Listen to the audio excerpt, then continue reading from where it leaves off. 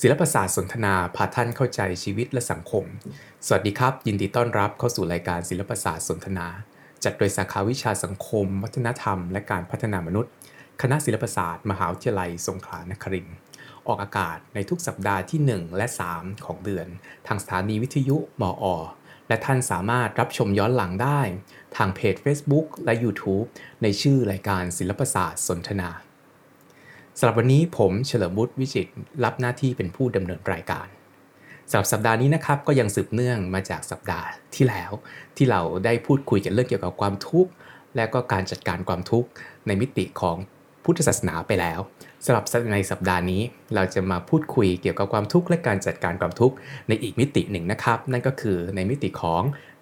จิตวิทยานั่นเองนะครับโดยวันนี้ได้รับเกียรติจากแขกรับเชิญพิเศษซึ่งเป็นอาจารย์ทางด้านจิตวิทยาเลยนะครับมาร่วมรายการกับเราในวันนี้นะครับสวัสดีครับดร.พิชามนบุญสิทธิ์นะครับอาจารย์ประจำคณะศิลปศาสตร์มหาวิทยาลัยสงขลานครินทร์นั่นเองอาจารย์สอนวิชาอะไรบ้างครับค่ะก็ในรายวิชาที่รับผิดชอบนะคะก็จะเป็นวิชาเขาเรียกว่าเลือกเสรีเนาะของเด็กๆนะคะก็คือรายวิชาที่เกี่ยวข้องกับแนวคิดทางด้านจิตวิทยาไม่ว่าจะเป็นจิตวิทยาทั่วไปเลยอันนี้ตรงตัวนะคะพฤติกรรมศาสตร์ซึ่งก็จะแทรกแนวคิดจิตวิทยาเนาะแล้วก็ยังมีวิชาที่สอนร่วมกันกับอาจารย์อีกหลายๆท่านรวมถึงอาจารย์เฉลิมวุฒิเองนะคะการคิดเพื่อสร้างสุขนะคะรวมถึงการคิดกับพฤติกรรมพยากรณ์นะคะทั้งหมดทั้งมวลคือแทรกแนวคิดทางจิตวิทยาไว้ค่ะครับและขณะเดียวกันอาจารย์ก็ยังรับหน้าที่เกี่ยวกับกิจการนักศึกษานะครับโดยการดูแลเกี่ยวกับสุขภาพจิตให้คำปรึกษาต่างๆกับเกี่ยวกับนักศึกษาในคณะด้วยเช่นเดียวกันนะครับในวันนี้เราจะมาคุยในหัวข้ออะไรกันดีครับเกี่ยวกับเรื่องความทุกข์แล้วก็การจัดการความทุกข์ครับค่ะก็จริงๆแอบไปดูคลิปของครั้งก่อนมาด้วยนิดนึงนะคะทำกันบ้านเนาะแล้วก็ก็พาคิดต่อยอดว่าในแง่มุมทางจิตวิทยาค่ะเราจะนำเสนอเอาอะไรมาพูดคุยกันดีนะคะก็เลยอันนี้ดีกว่าเสพสื่ออย่างไรให้ใจไม่พังเสพสื่ออย่างไรให้ใจไม่พังนะครับมันเป็นเรื่องที่หลีกหนีกันไม่ได้เลยทีเดียวนะครับในยุคสมัยปัจจุบันสื่อไม่ได้มีแค่เพียงวิทยุที่เรากำลังฟังอยู่นี่นะครับแล้วก็ไม่ได้มีเพียงโทรทัศน์อย่างเดียวแล้วทุกวันนี้สื่อมันเข้าถึงในทุกๆเรื่องของทุกๆเวลาของชีวิตเลยอยู่กับเราในทุกๆเวลาเลยนะครับไม่ว่าจะเป็น Facebook Twitter หรืออีกหลายๆสื่อซึ่งในปัจจุบันมันก็เต็มไปด้วยเรื่องราวของดราม่ามากมายอะไรนิดอะไรหน่อยก็ดราม่าสาดกันใส่กันอย่างรุนแรงเรียบร้อยนะครับแล้วก็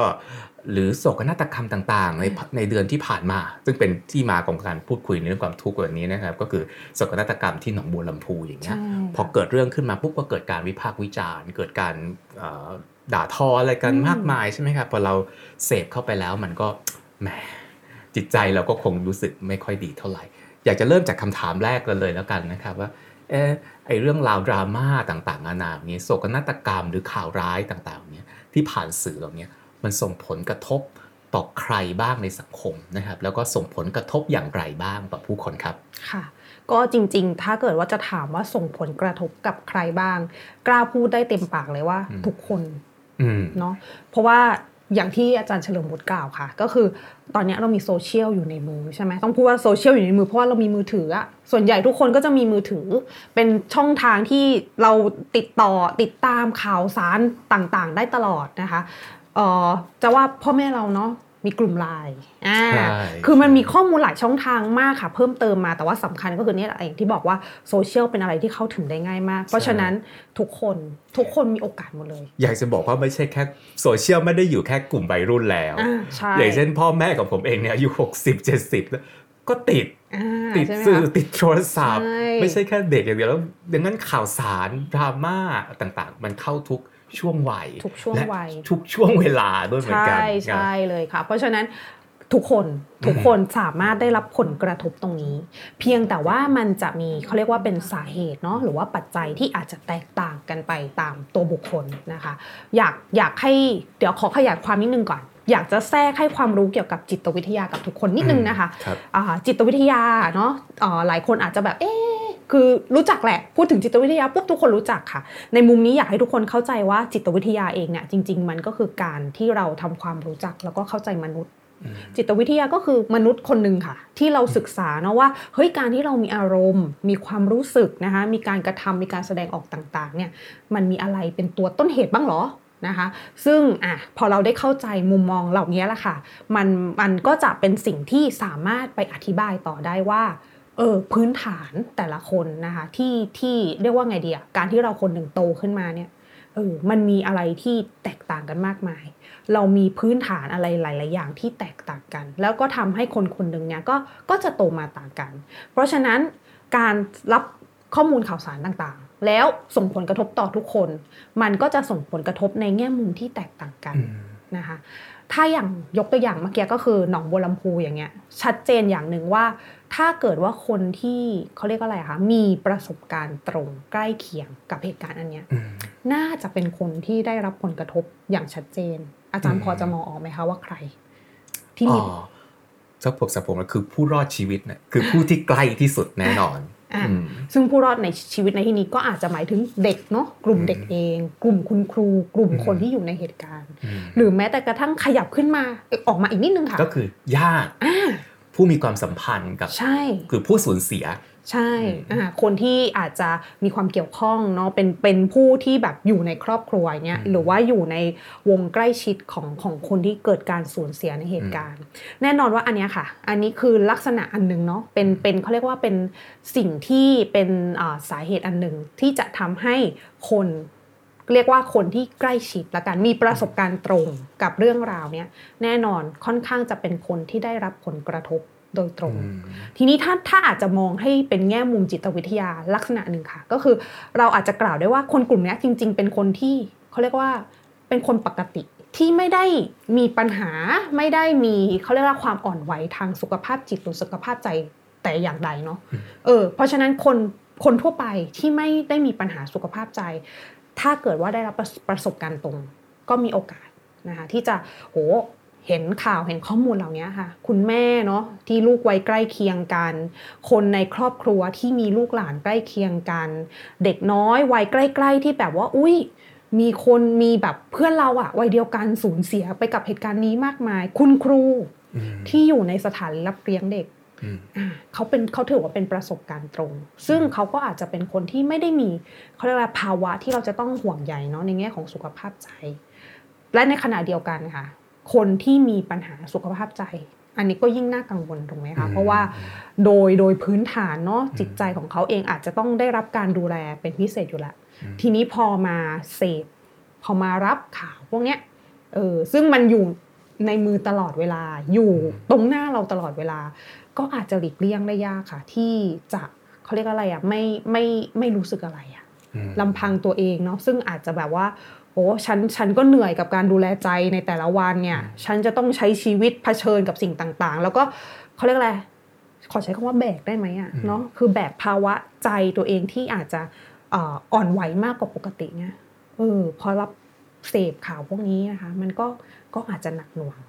อันนี้แยกเป็นแง่มุมเนาะแง่มุมคนสุขภาพใจที่เรียกว่าอะไรอยู่ในปกติเนาะแต่ว่ากับอีกอันนึงก็คือคนที่มีสุขภาพใจที่อาจจะต้องได้รับการดูแลนิดนึงนะคะอย่างนี้ผมพูดอย่างนี้ได้ไหมครับว่าในแง่แรกคือคนที่มีประสบการณ์ตรงเลยคือเกี่ยวพันกันโดยตรงไม่ว่าจะเป็นผู้รอดชีวิตจากเหตุการณ์นั้นหรือผู้ที่เป็นเครือญาติกับเหตุการณ์นั้นเป็นเพื่อนกับเหตุการณ์นั้นก็อาจจะแบ่งคนพวกนี้ออกเป็น2กลุ่มได้เช่นเดียวกันคือกลุ่มคนที่ไม่ได้มีปัญหาเรื่องสุขภาพจิตมาตั้งแต่ต้นแต่ต้องมาเผชิญกับความรุนแรงหรือข่าวร้ายอย่างนั้นกับคนที่อาจจะมีปัญหาทางสุขภาพจิตอยู่แล้วต้องไปเผชิญกับเหตุการณ์ตรงนั้น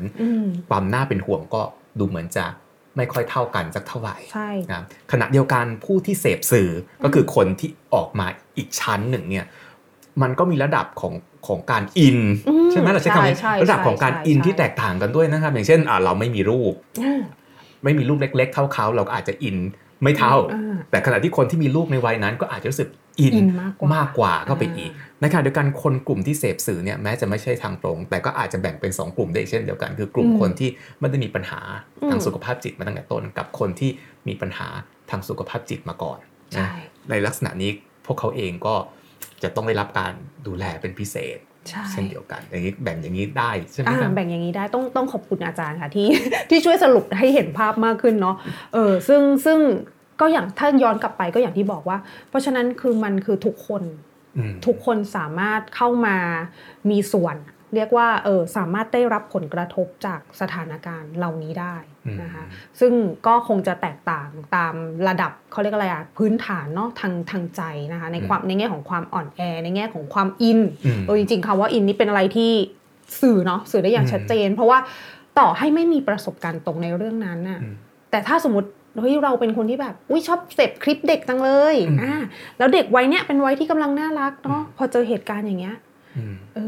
มันอาจจะเรียกว่าไม่ได้ตรงซะทีเดียวอะแต่ว่าความอินของเรามันมีเพราะฉะนั้นมันก็ส่งผลกระทบได้เหมือนกันนะคะเพราะฉะนั้นในแง่มุมเนี้ยทำไมมันเลยเป็นประเด็นที่อยากเอามาพูดคุยเนาะเพราะมันสามารถส่งผลกระทบได้กับทุกคนจริงๆค่ะดังนั้นไปสู่อีกคำถามหนึ่งเลยแล้วกันนะครับเมื่อมันส่งผลกระทบได้แล้วเราก็เป็นหนึ่งจริงๆแล้วเราทุกคนนี่แหละนะก็เป็นหนึ่งในผู้ได้รับผลกระทบไม่ว่าจะมากหรือจะน้อยก็แตกต่างกันไปใช่ไหมครับเมื่อเราได้รับผลกระทบแล้วคือเราก็เสพสื่อแล้วแน่นอนแหละมันต้องมีผลกระทบอย่างเช่นผมเนี่ยชัดเจนมากเลยนะครับคือในช่วงที่มีวิกฤตทางการเมืองต่างๆหรือมีข่าวไม่ดีต่างๆนะพอเสพมากๆติดมากๆดูมากๆกลายเป็นว่าผมก็ทำงานไม่ได้อ่านหนังสือไม่รู้เรื่องนอนไม่หลับอะไรมีอาการหลายๆอย่างทีเดียวจนตัวเองก็แก้ปัญหานะครับโดยการหยุดดูข่าวไปเลยเพื่อจะกลับมาทำงานได้แล้วก็กลับมามีชีวิตปกติให้ได้แต่มันก็ส่งผลเสียเหมือนกันนะครับก็คือเราก็ไม่ได้รับข่าวสารเหมือนกับคนที่ตัดตัวเองออกจากโลกข่าวสารซึ่งปัจจุบันมันเป็นไปไม่ได้เราต้องรู้ข่าวสารอย่างเช่นการเป็นอาจารย์เนี่ยมันจำเป็นอย่างมากนะครับที่ต้องรู้ข่าวสารเพื่อคุยกับนักศึกษาหรือยกตัวอย่างต่างๆมาคุยนักศึกษาพอตัดอย่างนี้ไปมันก็เท่ากับเราตัดโลกงั้นมันก็จึงเป็นคำถามถัดมาแหละครับว่าเมื่อเป็นอย่างนี้เรายังต้องการข่าวสารอยู่แต่ขณะเดียวกันเราก็ไม่อยากจะมีใจพังๆเหมือนกันมันเสียสุขภาพจิตเหมือนกันแล้วอย่างเงี้ยในทางจิตวิทยาเนี่ยเราจะมีวิธีจัดการยังไงครับเพื่อเสพไปด้วยและขณะเดียวกันก็ไม่ได้ทำให้จิตใจมันแย่ไปด้วยอยากจะบอกว่าจริงๆเมื่อกี้ที่อาจารย์เล่ามาพูดมาเฮ้ยมันมาตั้งแต่เขาเรียกอะไรวิธีการนะทีนี้ขอสรุปในแง่มุมจิตวิทยาให้ฟังค่ะอาจารย์จริงๆที่อาจารย์เฉลิมบุตรพูดมาเลยเนาะตั้งแต่เนี่ยช่วงคำถามอันนี้ค่ะนั่นคือวิธีการเป็นหัวใจเลยเป็นหัวใจสำคัญที่เราสามารถอยู่กับการเสพสื่อและทำให้เราเองสามารถเขาเรียกอะไรทันข่าวสารแต่ไม่ให้ตัวเองดำดิ่งไปกับข่าวซึ่งมันสะเทือนใจอันนั้นนั่นคือการที่เรารู้เท่าทันตัวเองค่ะที่เมื่อกี้อาจารย์บอกว่าเนี่ยอาจารย์พอติดตามข่าวมากไปเนาะมันส่งผลไม่ว่าจะเป็นทางด้านจิตใจไม่ว่าจะเป็นทางด้านร่างกายนี่คือสิ่งที่อาจารย์เห็นชัดในตัวเองแล้วก็จริงๆเป็นหัวใจสำคัญอันนึงซึ่งอยากให้ทุกคนนะคะได้ลองเนาะวิธีการมันจะพูดว่ามันง่ายมันก็อาจจะไม่ง่ายซะทีเดียวหรอกแต่จริงๆมันเป็นสิ่งที่ทุกคนทำได้นั่นก็คืออยากให้ลองสังเกตตัวเองก่อนค่ะเมื่อไหร่ก็ตามที่เราติดตามพวกเหตุการณ์ข่าวสารต่างๆเนาะซึ่งจะว่าไปสิ่งที่มันจะสะเทือนใจแต่ละคนมันก็อาจจะแล้วแต่เนาะต่างกันเนาะบางแต่ละคนก็จะมีประเด็นใช่บางเรื่องบางคนอาจจะไม่รู้สึกอะไรเลยแต่สำหรับบางคนแล้วกับบางเรื่องร้องไห้ได้เลยแค่ฟังนิดเดียวก็ร้องไห้ได้เลยดังนั้นเราก็เพิ่มนิดหนึ่งนะครับคือเราอาจจะไปตัดสินคนอื่นไม่ได้ว่าเรื่องนี้ต้องสะเทือนใจและเรื่องนี้ต้องไม่สะเทือนใจเราใช้เกณฑ์ของเราวัดไม่ได้เหมือนกันใช่ถูกต้องอันนี้ต้องขอบคุณอาจารย์มากที่ยกประเด็นขึ้นมาเพราะว่าเราไม่เหมือนที่อาจารย์ว่าเราไม่สามารถตัดสินคนอื่นได้จริงๆนะบางทีบางเรื่องมันชิลมากสำหรับเราอุ๊ยไม่เห็นเป็นไรเลยอะไรเงี้ยแต่ว่ากับคนอื่นมันอาจจะเซนซิทีฟจริงๆขออยากเล่าเรื่องตัวเองนิดนึงก็คืออย่างเช่นในแง่ที่ว่าตัวเองกับน้องสาวเนี่ยค่ะก็คือมีคุณตาแล้วคุณตาคนเดียวกันแต่เราอาจจะด้วยความไม่สนิทกับคุณตาแต่น้องสาวเป็นคนที่สนิทกับคุณตามากเพราะฉะนั้นพอเป็นข่าวอะไรที่เกี่ยวกับคนแก่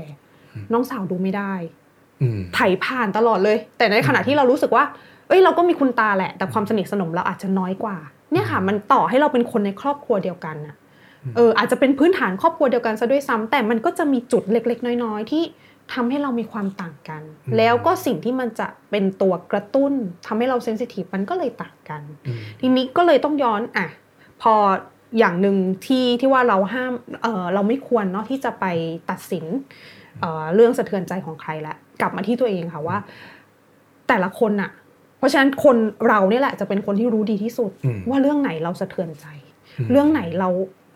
าฟังไม่ได้เราดูไม่ได้เรา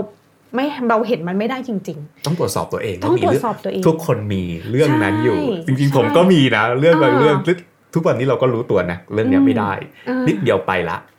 ต้องกลับมาตรวจสอบตัวเองว่าเรื่องไหนซึ่งจริงๆแล้วทุกคนค่ะสามารถเขาเรียกอะไรสามารถรับรู้ตัวเองได้ทีนี้มันมีเรื่องอีกว่ายอมรับไหมล่ะนะคะเราต้องยอมรับเนาะเรื่องอะไรก็ตามที่เรารู้สึกว่าเฮ้ยมันไม่ได้จริงๆเราเห็นเรื่องนี้แล้วทีนี้บางคนบอกว่าเราจะรู้ได้ยังไงอะคะเราจะรู้ได้ยังไงว่าเรื่องนี้มันเซนซิทีฟกับตัวเราเนาะมันเป็นเรื่องที่อาจจะทำให้เรากระทบกระเทือนใจเอาง่ายๆค่ะลองเช็คอารมณ์ความรู้สึกอะไรที่เราไถผ่านอะไรที่เราเห็นอะไรที่เราได้ยินแล้วแบบอุ๊ยเหมือนใจมันไม่ดีเนาะเฮ้ยเหมือนไม่โอเคนะเพราะว่าอารมณ์ความรู้สึกของเราเป็นสิ่งที่จะว่าไปคือมันแสดงออกมาเลยอะเราไม่สามารถเลือกได้นะว่าเราจะรู้สึกยังไงหรือว่าเราจะต้องมีอารมณ์ไหนอย่างเช่นสมมติฉันโดนแฟนทิ้งอะฉันจะมาเลือกว่าฉันต้องมีความสุขทำได้หรอณขณะที่เราโดนแฟนทิ้งแน่นอนมันเศร้ามันเสียใจเพราะฉะนั้นจุดที่มันเกิดภาวะอารมณ์อะไรก็ตามค่ะยอมรับมันทันมันให้ได้นะว่าเนี่ยเรากำลังมีความรู้สึกมีภาวะอารมณ์ที่มันอาจจะไม่โอเคเกิดขึ้นซึ่งนั่นแหละก็คล้ายๆว่าเป็นเกณฑ์ให้เราได้รู้ว่าเรื่องนี้ไม่ได้นะพูดอย่างนี้ใช่ไหมใช้คำนี้ว่าจริงใจกับตัวเองสักหน่อยเป็นคำที่ดีมากค่ะอาจารย์บางทีเราชอบทำตัวแกล้งว่าพวกเราเข้มแข็งไม่จริงใจใช่เราอาจจะหลอกคนอื่นได้แต่ช่วยจริงใจกับตัวเองเราอาจจะบอกคนอื่นเราเข้มแข็งแต่จงรู้ว่าจริงๆว่าเราเข้มแข็งหรือไม่เข้มแข็งให้บอกตัวเองจริงๆใช่อันนี้แหละเป็นเกณฑ์ที่สำคัญมากแล้วเมื่อเรารู้แล้วเนาะว่าประเด็นไหนเรื่องไหนที่มันไม่ได้จริงๆถ่ายเจอได้ยินได้เห็นปุ๊บโอ้โหเนาะจริงใจกับตัวเองให้ได้ให้ทันนะคะแล้วก็อย่างที่อาจารย์บอกไงบางทีถอยออกมาไม่ผิดนะบางคนบอกว่าเฮ้ยการหลีกหนีปัญหาการถอยการไม่รับฟังการไม่เผชิญไม่ได้เราต้องเผชิญหน้าสิเราต้องจัดการสิเราต้องแก้ไขสิแต่ถ้าณตอนนั้นนะคะภาวะอารมณ์เรามันไม่ได้จริงๆอ่ะเราฝืนทำไมถูกไหมคะเราก็เป็นมนุษย์คนนึงที่มีอารมณ์ความรู้สึกเนาะถ้าเราชัดเจนถ้าเราจริงใจกับตัวเองแล้วรู้ว่าฉันไม่ไหวถอยออกมาก่อนได้ค่ะหลีกหนีพยายามที่จะไม่ต้องดูปิดไปก่อนอาจารย์เคยได้ยินคำนี้ไหมคะ social detox ก็คือเป็นการปิดกั้นเนาะจากโซเชียลทั้งหลายอันนี้คือในแง่มุมที่ว่าทุกคนมีมือถือเรามองว่าคนส่วนใหญ่มีมือถือและมือถือก็เป็นช่องทางอันหนึ่งที่จะทำให้เรารับรู้ข้อมูลข่าวสารต่างๆอย่างหลีกเลี่ยงไม่ได้ด้วยถูกไหมเพราะว่าเชื่อว่าหลายคนก็จะแบบกดตามเพจนู่นนี่นั่นข่าวนู่นนี่นั่นทีนี้เราเลือกไม่ได้ว่าข่าวอะไรที่เราจะผ่านมาบ้างทีนี้ถ้าณช่วงนั้นเราจริงใจกับตัวเองจนรู้สึกว่าฉันไม่ไหวแล้วอะนะคะ social detox ปิดเตือนหรือว่าสำหรับบางคนรู้สึกว่าหยุดใช้ไปเลยสัก 2-3 วันสิมันอาจจะเหมือนการหลีกหนีปัญหานะมันอาจจะเหมือนการไม่เผชิญหน้านะแต่มันช่วยนะคะบางทีการที่เรารับรู้น้อยลงเนาะเสพพวกข่าวสารสื่อต่างๆอย่างเงี้ยน้อยลงอ่ะสิ่งสำคัญที่มันได้กับตัวเรานี่ก็คือมันช่วยเซฟใจตัวเราเองใช่ไหมอ่ะเพราะว่าการที่พอเราจริงใจกับตัวเองแล้วรู้ว่ามันไม่ไหวอ่ะนั่นคือเราจะฝืนต่อไปหรอเนาะบางที 2-3 วันแหมเราจะไม่ทันข่าวสารหรือเปล่าเหมือนที่อาจารย์ว่าไงว่าบางทีถ้าเราปิดไปเลยเนี่ยหุยเดี๋ยวข่าวอะไรมันหลุดไปถ้าเรารู้ว่า2-3 วันเดี๋ยวข่าวมันหายเกินไปแล้วเราจำเป็นจะต้องใช้เราอาจจะแค่ปิดเตือนไหมสำหรับบางเรื่องเนาะเดี๋ยวนี้ Facebook มันทำได้แม้กระทั่งว่ากับเพจเนี้ยฉันปิดมันไปเดือนนึงกับคนเนี้ยฉันปิดมันไปเดือนนึงใช่ไหมคะซึ่งจริงๆถ้าเชื่อว่าหลายคนเนี่ยเล่นโซเชียลกันอย่างเก่งกาจเนี่ยเขาจะรู้มันมีช่องทางให้หลีกเลี่ยงเราหลีกเลี่ยงบางจุดก็ได้หรือสำหรับบางคนถ้าไม่ไหวจริงๆปิดกั้นทั้งหมดก็ได้ถ้ากลัวผิดพลาดจริงๆถ้าสมมติว่าในแง่มุมของการกลัวตกข่าวอะไรเงี้ยไม่ทันนู่นนี่นั่นแต่ข่าวนั้นมันยังไม่จำเป็นมากก็ด้วยความโซเชียลเราก็ย้อนกลับไปดูได้อยู่ดีถูกไหมเนาะคือณขณะที่เราเสพแล้วเราไม่ไหวจริงๆสิ่งที่ช่วยได้ที่สุดก็คงจะต้องพักใจตัวเองใช่ไหมคะอาจารย์ก็เพิ่มนิดหนึ่งแล้วกันคือบางทีคนเราชอบคิดว่ามนุษย์ที่เข้มแข็งต้องเผชิญหน้าต้องต่อสู้อะไรอย่างนี้ใช่ไหมถอยไม่ได้อย่างเงี้ยพออาจารย์พูดมาเนี้ยมันทำให้คิดว่าจริงๆแล้วคนที่เข้มแข็งคือคนที่กล้าที่จะถอย ที่อาจารย์พูดก็เป็นประเด็นนะคนที่เข้มแข็งจริงๆคือคนที่รู้จักตัวเองและรู้ว่าตัวเองต้องทำอะไรและกล้าที่จะยอมรับและกล้าที่จะถอยออกมานั่นคือคนที่เข้มแข็งจริงๆหรือเปล่าไม่ใช่คนที่สู้ไปเรื่อยๆใช่ คนสู้ไปเรื่อยๆโดยที่ไม่รู้จักตัวเองแท้จริงคือคนที่ปกปิดความอ่อนแอหรือเปล่าอย่างนั้นอย่างที่อาจารย์บอกการถอยนี่คือการแสดงความเข้มแข็งอย่างหนึ่งเหมือนกันเนาะอย่าไปรู้สึกแย่อะไรกับมันถ้าเราจะรู้สึกเราจะถอยบ้างแต่ถอยแล้วต้องกลับมาไหมล่ะอาจารย์ก็ต้องกลับมาถูกไหมเพราะว่ากับบางคือจะบอกว่าไงดีเนาะถ้าสมมุติเราวันนี้เราพูดในประเด็นที่ว่าเราเป็นผู้เสพใช่ไหมคะเราเป็นผู้เสพสื่อเนาะซึ่งถ้าเรามองอย่างจริงใจอะเนาะไม่ใช่แค่จริงใจกับตัวเองและจริงใจกับสิ่งที่มันเกิดขึ้นแล้วด้วยการที่เราเป็นผู้เสพสื่อนั่นหมายความว่าเราอะไม่ได้เป็นเขาเรียกอะไรคนที่อยู่ในเหตุการณ์โดยตรงเพราะฉะนั้นการถอยของเราค่ะก็คือถอยออกมาแค่ให้ใจเราได้พักผ่อนเนาะสุดท้ายแล้วยังไงเราก็ต้องกลับมาเพราะฉะนั้นการถอยของเรามันควรจะต้องถอยแบบมีเป้าหมายให้เวลาตัวเองเท่าไหร่ล่ะเนาะซึ่งตรงนี้ก็อาจจะมีคนมีคำถามต่อว่าอ้าวแล้วเท่าไหร่ล่ะเท่าไหร่ล่ะครับตอบไม่ได้นะมันก็เป็นเรื่องที่แต่ละคนก็จะต้องรู้จักตัวเองคือคงไม่สามารถที่มีใครจะมาแบบเขียนตำรามนุษย์อะค่ะแล้วก็บอกว่าทำแบบนี้สิแบบนั้นสิแล้วจะดีเพราะอย่างที่บอกจิตวิทยาเนี่ยมันคือการศึกษาทำความเข้าใจมนุษย์แล้วบอกแล้วว่าเฮ้ยมนุษย์แต่ละคนเนาะมันมีอะไรที่แบบแตกต่างกันมากมายค่ะเราโตมาเรามีพื้นฐานเราได้รับประสบการณ์แล้วทำให้เราอ่ะเป็นคนที่ต่างกันนี่ผมถามเพิ่มได้ไหมอันนี้คือเรื่องของตัวเราเองในฐานะผู้เสพสื่อแต่ขณะเดียวกันเราก็มีเพื่อนใช่ไหมแล้วบางทีเพื่อนก็ไม่รู้ตัวว่าเธออินเกินแล้วนะเธอเสพมากไปแล้วนะแล้วก็ไม่หยุดเสพสักทีแล้วเธอก็เริ่มมีปัญหาแล้วนะเขาไม่รู้ตัวสักทีอาจจะเป็นเพื่อนอาจจะเป็นน้องอาจจะเป็นแฟนหรืออะไรก็ตามแต่อย่างเงี้ยเราจะจัดการยังไงดีครับกับเพื่อนของเราหมายถึงว่าเราในฐานะที่เป็นคนใกล้ชิดกับคนที่เสพสื่อมากใช่แล้วเขาเริ่มมีอาการไม่ดีแล้วแหละมันอินเกินไปแล้วแหละแล้วส่งผลต่อชีวิตเขาแล้วแหละเราจะจัดการยังไงดีกับเพื่อนของเราซึ่งดูไม่ก้าวก่ายจนเกินไปหรือทำให้เขาอึดอัดจนเกินไปเราจะทำยังไงดีครับจริงๆถ้าสมมติเราในฐานะคนใกล้ชิดเนาะที่มีความหวังดีแล้วก็ปรารถนาดีมันถามว่าการที่เราจะไปพยายามพูดคุยบอกกล่าวผิดไหมต้องพูดว่าไม่ผิดนะมันคือการที่เราได้แสดงความเป็นห่วงเป็นใยใช่ไหมคะบางทีเราอาจจะเฮ้ยทักท้วงนิดนึงเฮ้ยแกมันเราว่าแกแบบติดกับเรื่องนี้มากเกินไปแล้วไหมอาจจะลองพยายามพูดคุยดึงเขาออกมาซึ่งจะว่าไปเนาะอย่างที่บอกว่าในความมนุษย์เป็นมนุษย์ที่มันมีความแตกต่างกันแต่ละคนก็จะมีความรู้จักและเข้าใจคนใกล้ชิดคือเราอาจจะไม่ได้เข้าใจเขาทั้ง 100% หรอกแต่ละเราก็จะพอรู้ใช่ไหมคะอาจารย์ก็จะรู้จักเพื่อนตัวเองอะว่าเพื่อนคนนี้ยังไงเพื่อนคนนี้พูดแบบไหนได้เพื่อนคนนี้เราต้องสื่อสารยังไงเพราะฉะนั้นในแง่มุมของความเป็นห่วงเป็นใยเราก็สื่อสารตามที่เรารู้อะว่าเราจะทำยังไงได้นะคะอันนี้คือมุมเนาะมุมที่เราเองอาจจะทำเพื่อช่วยคนที่เรารักและเป็นห่วงได้แต่ในขณะเดียวกันค่ะอยากให้เราในฐานะผู้ใกล้ชิดต้องพึงตระหนักไว้ด้วยว่าในความเป็นห่วงเป็นใยของเราเนาะความปรารถนาดีความหวังดีที่เรามอบให้ที่เราพยายามทักท้วงที่เราพยายามดึงเขากลับมาถ้าสุดท้ายแล้วเขายังกลับมาไม่ได้อย่าพยายามไปฉุดกระชากค่ะบางทีกับบางคนเราอาจจะต้องปล่อยเขาก่อนปล่อยเขาให้ไปถึงจะว่าไงดีล่ะมันคงต้องปล่อยอ่ะปล่อยไปก่อนอ่ะแต่ถ้าถึงจุดที่เราเริ่มรู้สึกว่ามันไม่ไหวมันหนักหน่วงมากไปแล้วจริงๆมันคงไม่ใช่ความสามารถของเราแล้วไหมคะที่จะเป็นคนดึงเขาเนาะที่เป็นคนคอยเฮ้ยมันหนักไปแล้วนะคอยทักท้วงคอยถามด้วยความปรารถนาดีถ้าคนใกล้ชิดเราใกล้ตัวเราเขาได้รับผลกระทบจากเรื่องราวนี้มากเกินไปสิ่งที่เราจะสามารถช่วยได้บางทีเราอาจจะต้องเขาเรียกอะไรคะไปพาเขาไปพบผู้เชี่ยวชาญทางด้านเนี้ยซึ่งจริงๆก็เป็นอาจจะถ้ามันหนักถึงขั้นนั้นเนาะ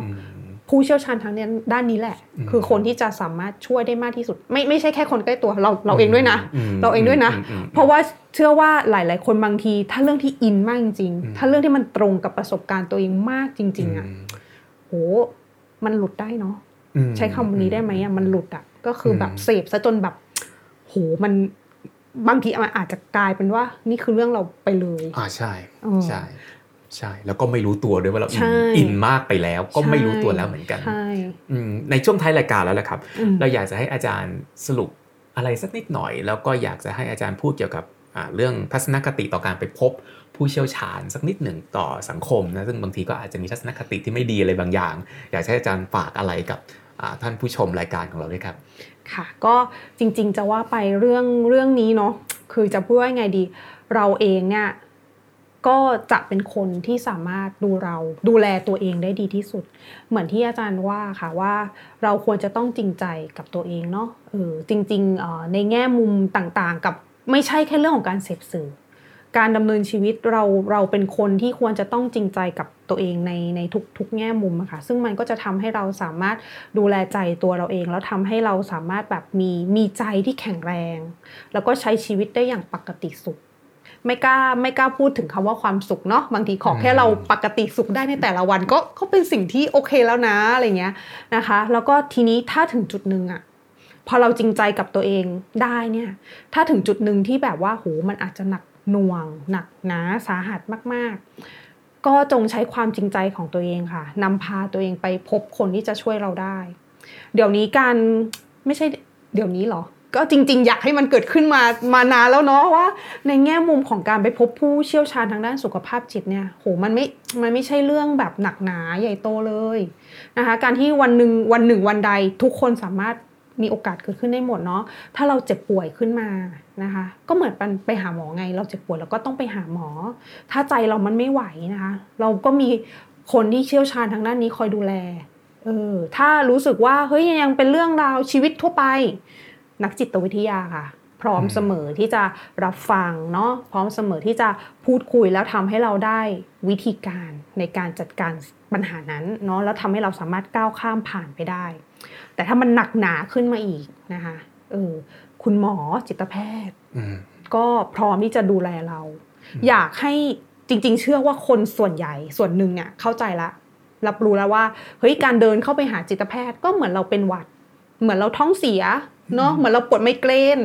ก็ต้องไปหาคุณหมอนะคะซึ่งเขาจะเป็นคนที่มีความเข้าใจแล้วก็สามารถดูแลเราได้อย่างดีแล้วก็จะช่วยให้เราสามารถเขาเรียกอะไรรักษาเนาะเยียวยารักษาเราแล้วก็เราก็จะหายได้ไม่ใช่ว่าหายไม่ได้ด้วยนะหลายอาการหลายๆโรคเนี่ยที่เกี่ยวข้องกับใจอะค่ะมันสามารถหายได้สำคัญที่สุดย้อนกลับไปต้องขอบคุณคำนี้ของอาจารย์จริงใจกับตัวเองนะคะใช่ครับอันนี้ก็เป็นเวลาอันสมควรแล้วนะครับก็คงจะได้ความรู้อะไรเกี่ยวกับด้านจิตวิทยาที่เกี่ยวกับการจัดการความทุกข์การเสพสื่อได้โดยที่ยังมีสุขภาพจิตที่ดีกันอยู่ต่อไปได้นะครับวันนี้ก็คงต้องขอบคุณดร.พิชามน บุญสิทธิ์มากนะครับขอบคุณมากครับขอบคุณค่ะแล้วทางผู้ชมนะครับถ้าอยากจะพูดคุยอยากมีประเด็นอะไรที่อยากจะคุยกับอาจารย์พิชามนในเรื่องจิตวิทยาหรือประเด็นอื่นๆที่อยากจะให้รายการนำเสนอนะครับก็สามารถที่จะส่งข้อความเข้ามาได้ในเพจ Facebook ศิลปศาสตร์สนทนาของเราพร้อมอย่างยิ่งนะครับที่จะนำเรื่องราวต่างๆเนี่ยมาสนทนาเพื่อเป็นความรู้เล็กๆน้อยๆชวนคิดกันต่อไปในอนาคตนะครับวันนี้ผมเฉลิมวุฒิวิจิตรนะครับแล้วก็ดร.พิชามนนะครับก็คงต้องขอลาท่านผู้ฟังและผู้ชมไปในขณะนี้เลยแล้วกันนะครับสวัสดีครับขอบคุณค่ะ